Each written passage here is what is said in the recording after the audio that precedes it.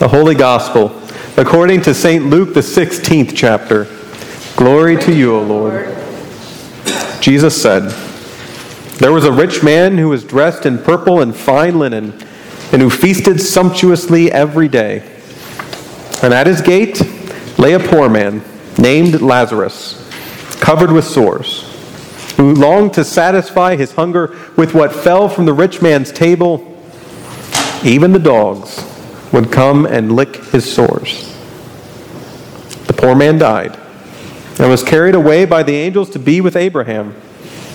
The rich man also died and was buried. In Hades, where he was being tormented, he looked up and saw Abraham far away with Lazarus by his side. He called out, 'Father Abraham, have mercy on me, and send Lazarus to dip the tip of his finger in water and cool my tongue, for I am in agony in these flames.' But Abraham said, 'Child, remember that during your lifetime you received your good things, and Lazarus in like manner evil things. But now he is comforted here, and you are in agony. Besides all this, between you and us is a great chasm has been fixed, so that those who might want to pass from here to you cannot do so, and no one can cross from there to us.' He said, 'Then, Father, I beg you to send him to my father's house, for I have 5 brothers, that he may warn them, so that they will not also come into this place of torment.' Abraham replied, 'They have Moses and the prophets, they should listen to them.' He said, 'No, Father Abraham, but if someone goes from the dead, they will repent.' He said to him, 'If they do not listen to Moses and the prophets, neither will they be convinced, even if someone rises from the dead.'" The Gospel of the Lord. Praise to you, O Christ. You may be seated, and the children may come forward for a children's sermon.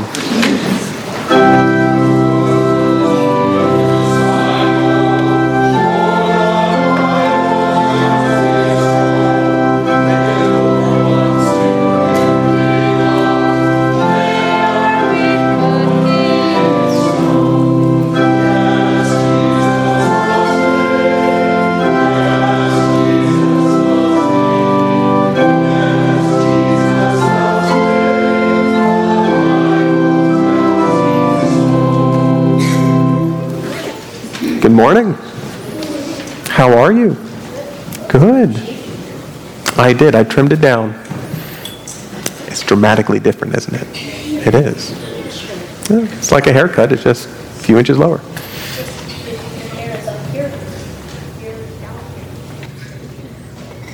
Learn something new. So, one of the things that we've been doing for weeks and weeks and weeks in September is collecting food. And all this food we're going to give to the food pantry, which is a place where anybody who is hungry and needs help can go and they'll get food. As usual, today we are going to collect anything that anybody's brought and bring it up here and add it to this collection. So, people in the congregation, if you have something to donate this morning to the food bank, please raise your hand. And I see many people. Would you like to go help pick it up? Wherever there's somebody's hand raised, up there they are. Oh, there's some here too. Oh. All right. Now help take it out of the bags and add it to all the rest of the piles. Oh, very good. Very good. Anywhere where there's food. That's perfect.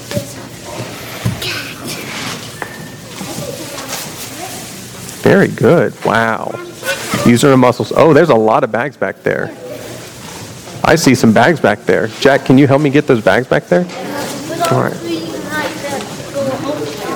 I know. There's some food up there. Whoa. Let me help you there. Yeah, don't do that. Don't do that. Wow. Honey Nut Cheerios. Those are my favorite. Oh, cool. There's more and more and more. Wow.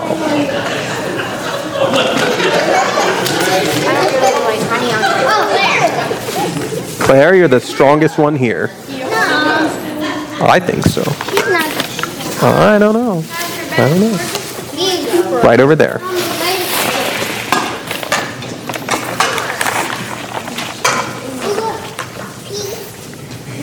All right. Now don't block me in. I need to get up and down.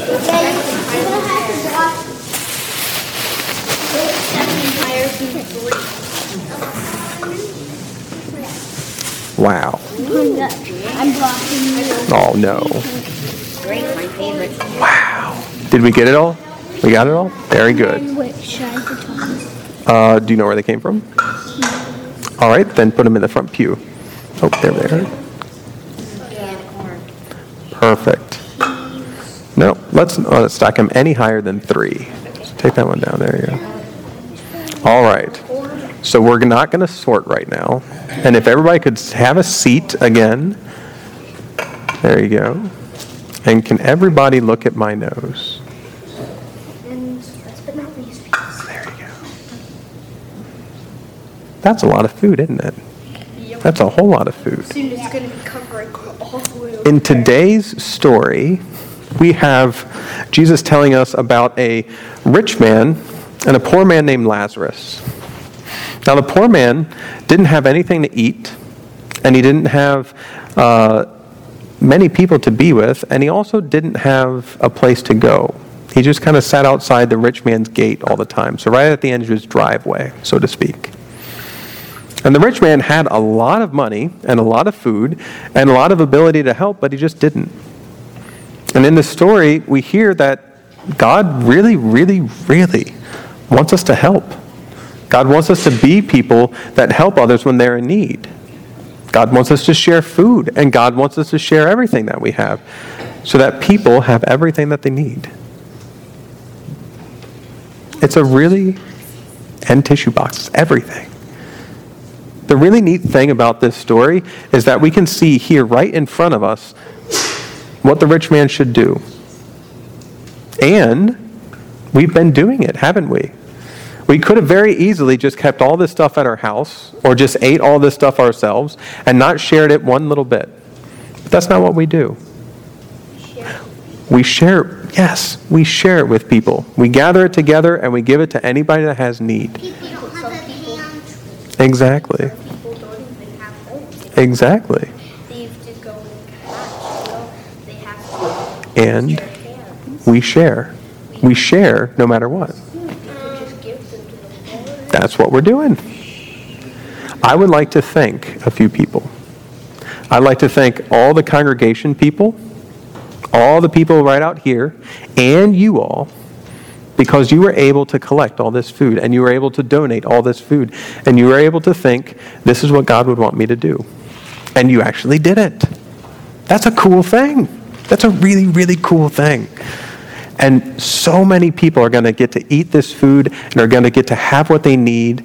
So many people are going to be helped. But then whenever they get more and more food, then they'll have to give them some away. That's right.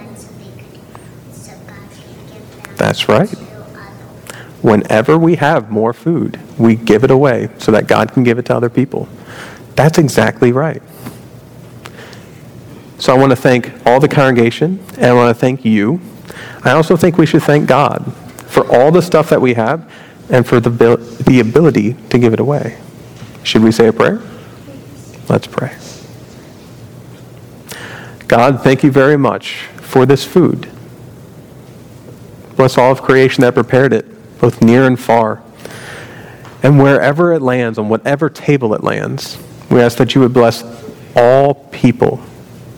You would bless the ones that are eating it, the ones that have given it, the ones that cry out to you for food of all kind. Bless this congregation and bless these youth and children, that we might continue to give away everything that we can. In Jesus' name we pray. Amen. Oh, am I trapped? Yeah, you're trapped. Well, this looks like a chasm that cannot be crossed, but the snacks are on my side. Does the chasm get taken down now? Oh, okay. No. Oh, look.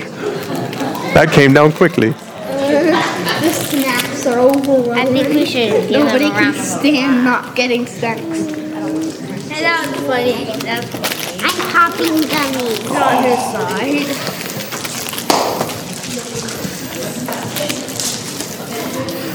Yes. Thank you, Cooper. Since we have communion, I'm going to make sure this goes out.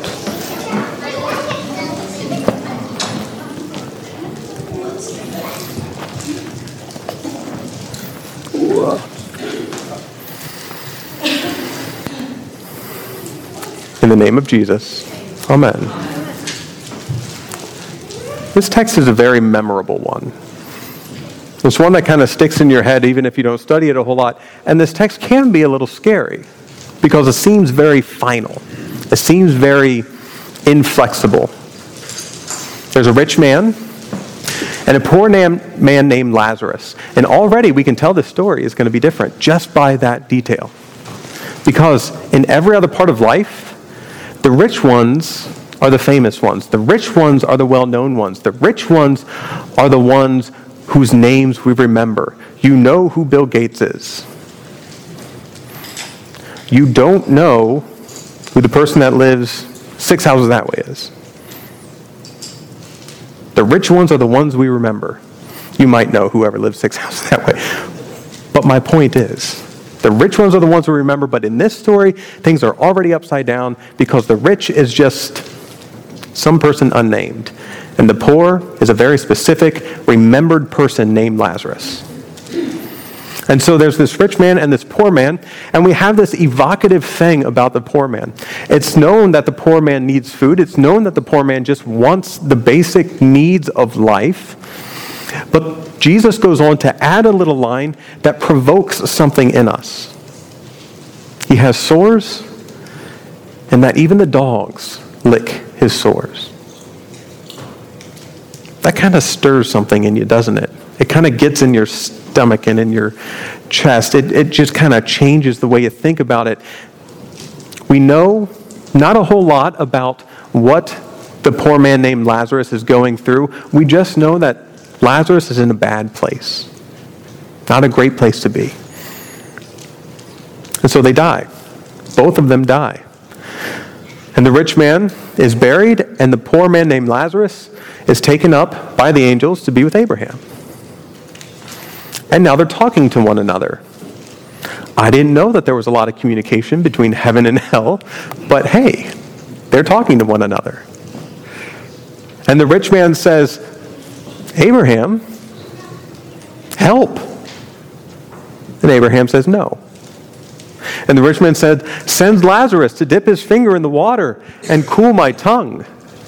The rich man still doesn't quite understand that Lazarus isn't his servant and isn't someone that he can just command to do whatever he wants. But Abraham says no. And then the rich man does some really nice things. Hey, I've got 5 brothers, and I really like for them not to be here. I have a heart too. And so send Lazarus to them, just so they know not to do this? No. Well, if someone comes back from the dead, I bet they believe, instead of just Moses and the prophets. No. It's really interesting how final this is, and how unflinching this is, how important this seems to be. In all of the Gospels, the thing that Jesus teaches about the most is how to treat people, how to treat the poor, how to treat the neglected, how to treat the sick, how to treat the oppressed, how to treat the captive, how to treat the foreigner, how to treat people. This is at the heart of Jesus' teaching. But I think the text is a little bit different than it looks at first glance. I don't think this text is strictly about this idea of heaven and hell, and this chasm cannot be crossed, and if you don't do what you were meant to, that's it. Because there's a few parts of this story that seem to be a little bit different than what I know in the gospel, and what you probably know too. You see, I believe that Luke, in writing this, already knew the end of the story. And I believe that Jesus, in telling this, already knew the end of the story. And I don't just mean the story that's being told today, I mean the story of Jesus' whole life. You see, there's a few things that stand out. For example, this chasm cannot be crossed. Well, I don't know that to be true.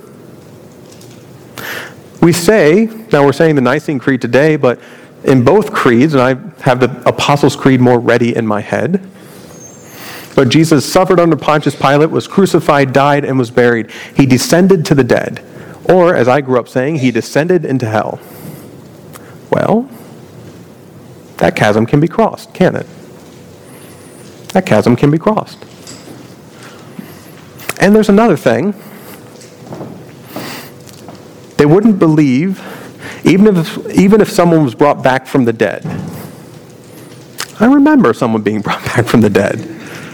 I remember two, actually. In John, in a completely separate story, there's a man named Lazarus who's brought back from the dead. And people believe. And if we don't want to get into who's Lazarus and who's not, there's this person called Jesus who was brought back from the dead. And it's the basis of why we're even here today. There's a couple things that are just a little bit weird with this text. And then there's a third one, and you might have caught it, you might not have. But the person who the rich man is arguing with isn't God. It's Abraham. You see, Abraham is that birth of the covenant person. Abraham is the one, Abraham and Sarah, I should say, are the ones that God promised out of them to make God's people. They would have descendants like the sand and the stars. And whoever blesses them will be blessed, and whoever curses them will be cursed. And through them all the families of the world will be blessed, of the earth will be blessed. Abraham understands this blessing and cursing dynamic. If you're doing good, that's good. If you're doing bad, that's bad. And Abraham is simply saying what Abraham knows, what Abraham has taught to his descendants, what the law is to Abraham's descendants, what we already know to be true. But Abraham is not the judge of the living and the dead. I believe that belongs to the one that was resurrected and crossed the chasm. That would be Jesus. So there's a few things that crumble in this story. The finality of the story crumbles. The division of the story crumbles. The rigidity of the story crumbles. But what doesn't crumble is the emphasis on caring for people.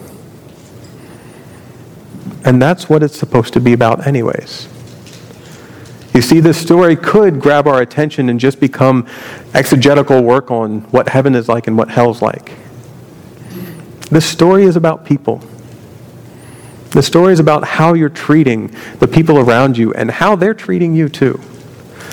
The story is about the grace and mercy of God being given through our actions and through our works.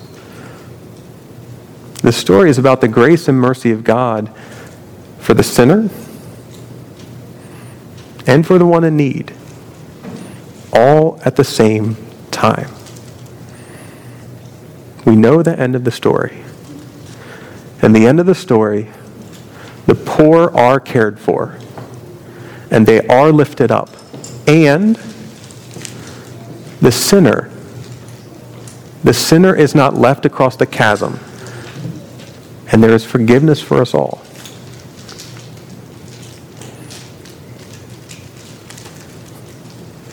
We could have left it at home. We could have left this food at home. We could have left ourselves at home. We could have left our hearts sighing and yearning at home, but we have been gathered together. Yes, the food has been gathered together, but you too have been gathered together. And on you will be poured the blessings of God, the body and blood of Christ, and through you will be poured the blessings of God, the sacrament of grace and mercy for the whole world. Through you and in you will be these good things. Thanks be to God for a story that crumbles. Thanks be to God for at the heart of the story, teaching us to treat people well. Thanks be to God for love and grace and mercy, and thanks be to God for a calling to be good to the ones around us. Thanks be to God. Amen.